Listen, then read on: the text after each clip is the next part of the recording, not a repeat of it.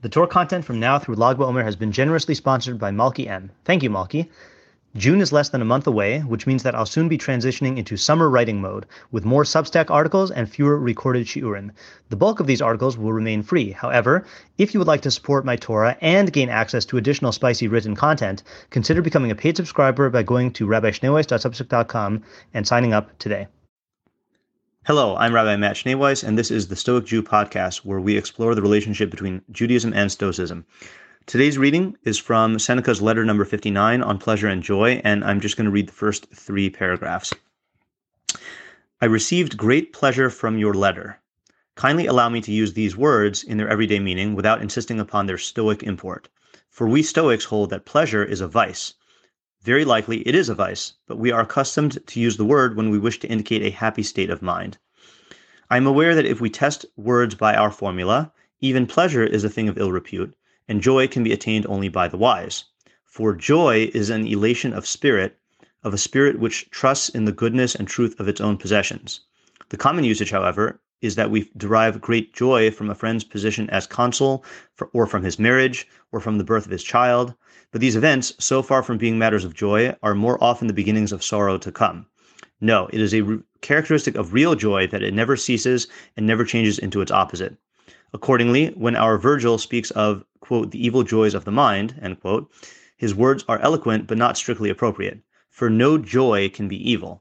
He has given the name joy to pleasures and has thus expressed his meaning, for he has conveyed the idea that men take delight in their own evil. Okay, that's the end of the excerpt here. So I'm really not so interested in going into the meaning of Seneca's words there. I'm more interested in the fact that he makes this distinction between pleasure and joy, and says that pleasure is always a vice or something that is a harbinger of what does he say? Harbinger of, I mean, he doesn't use the word harbinger, of ill repute or sorrow to come, right? What is are more often the beginnings of sorrow to come, right? And joy is something that is attained only by the wise. Okay. And what I wanted to talk about really here is that, in Judaism, we also have this idea that there is a type of simcha, a type of joy or pleasure that is associated with the animalistic part of man. And then we also have a type of simcha that is associated with the higher part of man, and is an actual virtue. And I think, though, that there is a category that's in between that I can't say for certain that the Stoics don't have an equivalent of this, but I have not seen it. And it's something that Judaism is very prominent in Judaism, and that is Simchah shel Mitzvah, a joy of Mitzvah. Okay, and I want to read excerpts from a Gemara here just to set the stage. Okay, and then I'll segue into the main topic of this episode.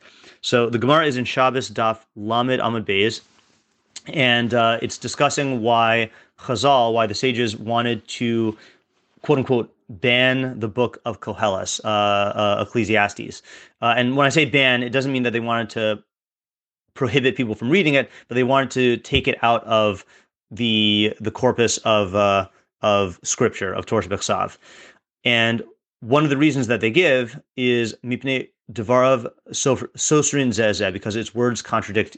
The words in the book contradict each other. Okay, so it goes through a bunch of examples of this, and one of the examples, and again, I'm paraphrasing the Gemara. Not paraphrasing. I'm excerpting just the relevant parts from the Gemara here. Okay, the Gemara has more than what's written, but I'm just pulling out certain parts here. So it says, "Ksiv." It is written in Koheles 8:15. V'shibachti ani es hasimcha. I praised simcha. I praised joy. Uksiv, and it is also written in Koheles 2:2. Ulesimcha mazo osa. And simcha, joy, what does this accomplish? Okay, so that's a contradiction, because he's saying on the one hand he's praising simcha, joy, and on the other hand he's saying, what does simcha, joy, accomplish? So the Gemara answers, lo kashya, this is not a contradiction. Okay, why? He says, v'shibachti ani es simcha, I praised simcha shel mitzvah. That's referring to simcha of mitzvah. Ula simcha mazo osa, zo simcha she'ena shel mitzvah.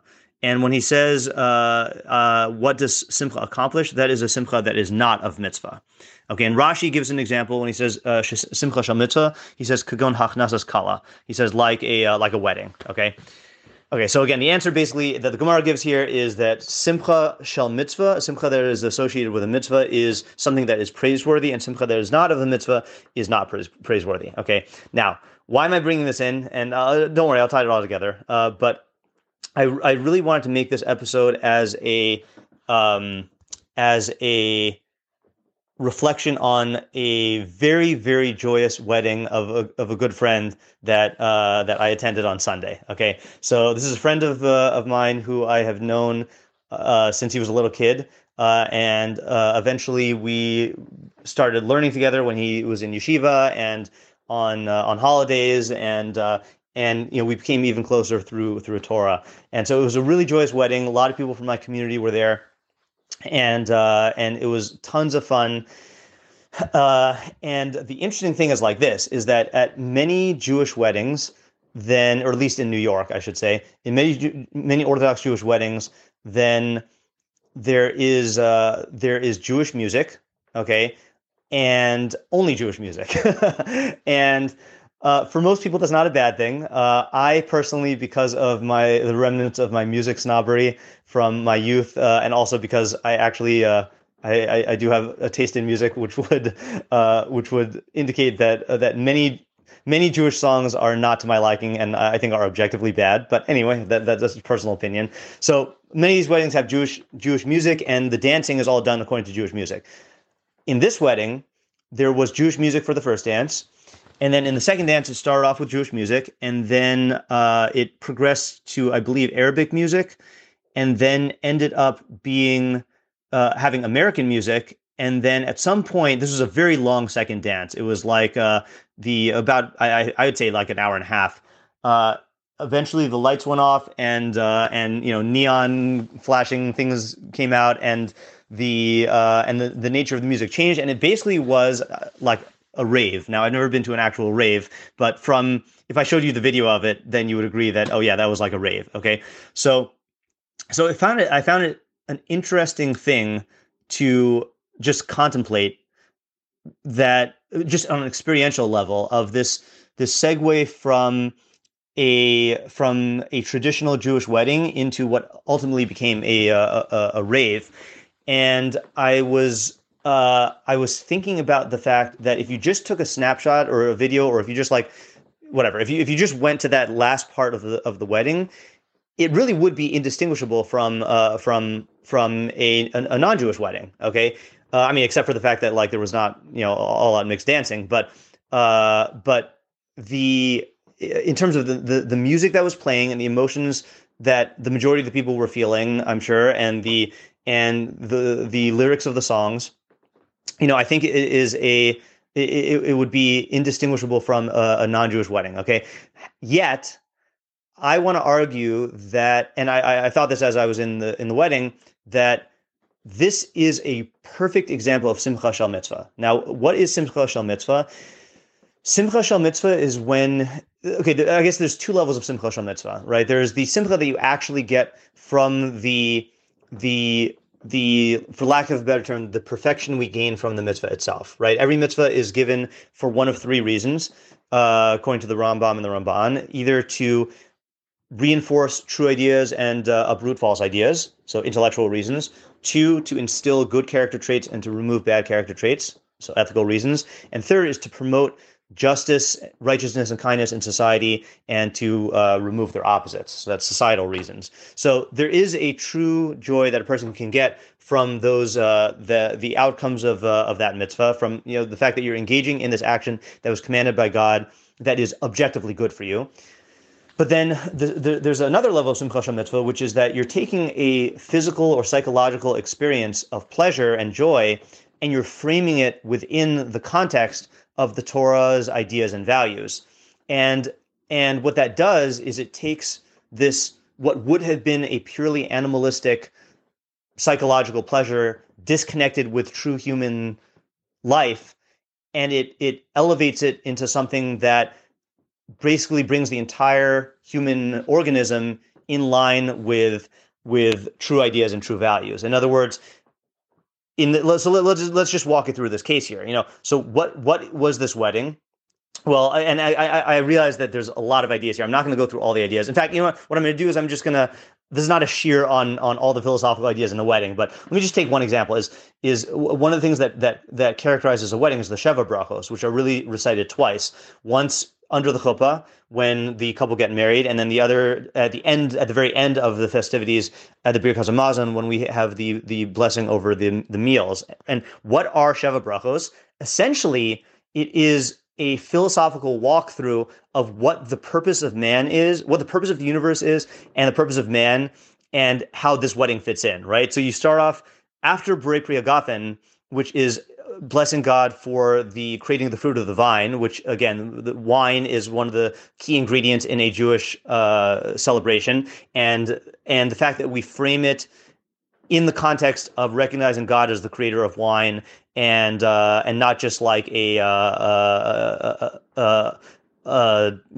delectable, pleasurable thing that we taste. That sets the tone. Okay, but then we have the first of the actual Sheva brachos is Baruch atah Hashem Elokeinu melech haolam, blessed are you Hashem, our God, King of the universe, shel kol bara lichvodo, that everything was created for His glory, for God's glory. And that's an expression of the idea that the entire universe exists and manifests the wisdom and will of the Creator, and that's the most we can say about the purpose of the universe, that it manifests the greatness of God's wisdom. Okay, so that's saying the purpose of the universe. Second bracha, Baruch atah Hashem Elokeinu melech haolam, yotzer ha'adam. The one, blessed are you, Hashem, our God, King of the universe, who the one who formed man. Okay, that's acknowledging that man is a creation of God, who is a part of that universe that manifests His wisdom. Third bracha is Asher Yatzar Es Adam B'Tzalmo B'Tzelon Demus Tavniso V'Hiskin Lo Mimeno Binyan Ad E'ad Baruch atah Hashem Yotzer Ha'adam. Blessed are you, Hashem, our God, King of the universe, who formed man in his tzelem, meaning with a truth-seeking mind that is capable of apprehending abstract ideas. B'Tzelem Demus Tavniso, He fashioned him in the form and likeness of God. Again, that's the idea that man has an intellect and free will.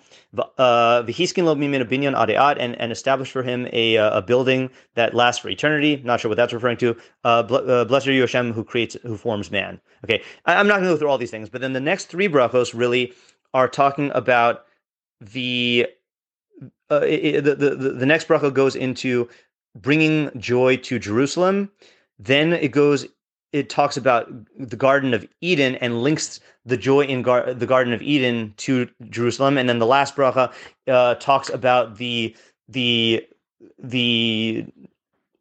joy and celebration of a wedding in the streets of Jerusalem and in Israel.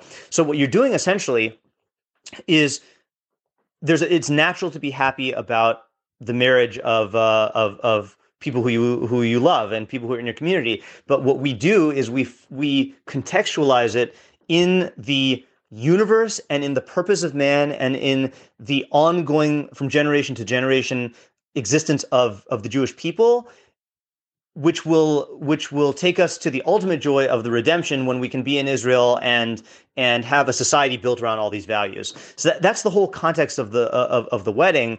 And all the joy and by contextualizing it this way, then what we do is we create the possibility for us to experience these personal joys and these animalistic pleasures in the framework of something that is philosophically, objectively true and good.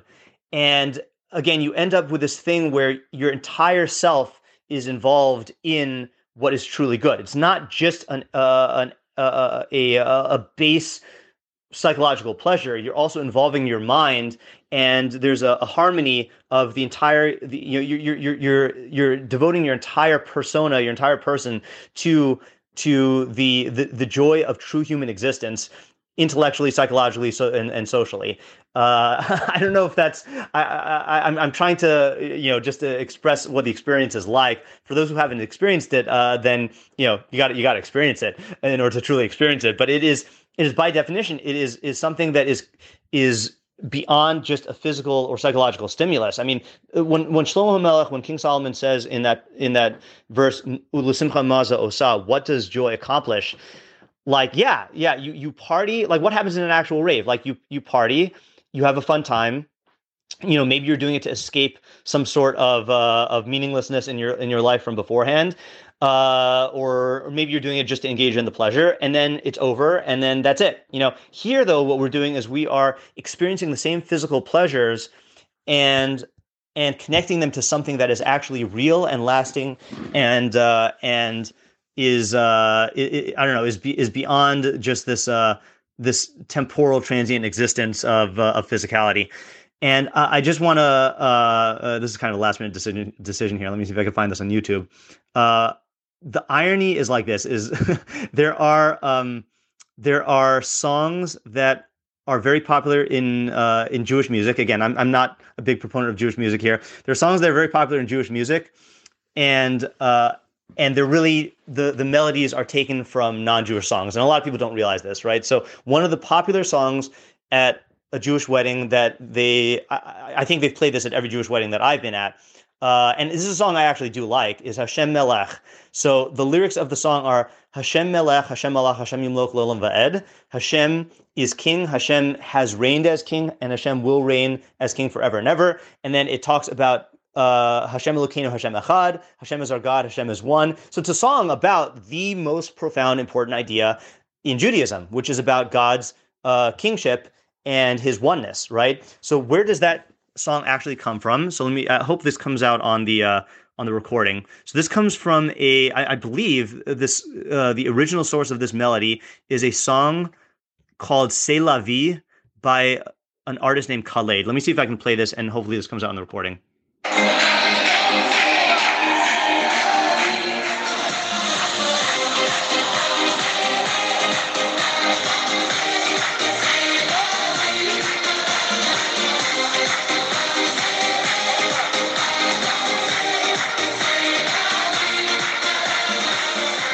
So if you look at the lyrics of this song, okay, this is excerpted from the lyrics from a translation online. The lyrics are, "We'll find love, we'll dance. Yes, this is life. I don't regret my days with you. Whatever is the distance between us, I don't regret my days with you. They gossip about us. We'll find love, we'll dance. Yes, this is life." Okay, this is night, and 1,000 nights we'll love forever. This is night, and 1,000 nights we'll find love, dance. Yes, this is life. Okay, so whenever I hear the song at a Jewish wedding, it is the most perfect contrast of Simchah shel Mitzvah and Simchah she'eino shel Mitzvah, because here you have the original song, and it is all about dancing and love and stuff that is just totally disconnected with anything that is, in line with with true human perfection and true happiness, what Seneca is calling pleasure. And then you have the Jewish version, which takes that same melody and makes it about the ultimate source of all reality and God's relationship with us and God's oneness, and it is like, and the crazy thing is, like, when you are dancing to that song and when these other people are dancing to C'est la vie, you are feeling the same things, but the Jew who knows these ideas is experiencing something different, because all of those emotions become attached to something that is true and eternal.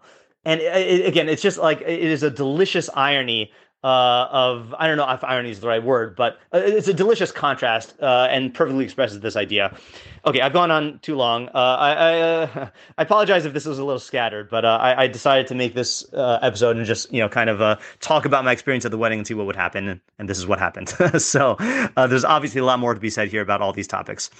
If you've gained from what you've learned here today, please consider contributing to my Patreon at www.patreon.com/Rabbi Schneeweiss. Alternatively, if you would like to make a direct contribution to the Rabbi Schneeweiss Torah Content Fund, my Venmo is at Matt-Schneeweiss, and my Zelle and PayPal are mattschneeweiss@gmail.com. Even a small contribution goes a long way to covering the cost of my podcast and will provide me with the financial freedom to produce even more Torah content for you.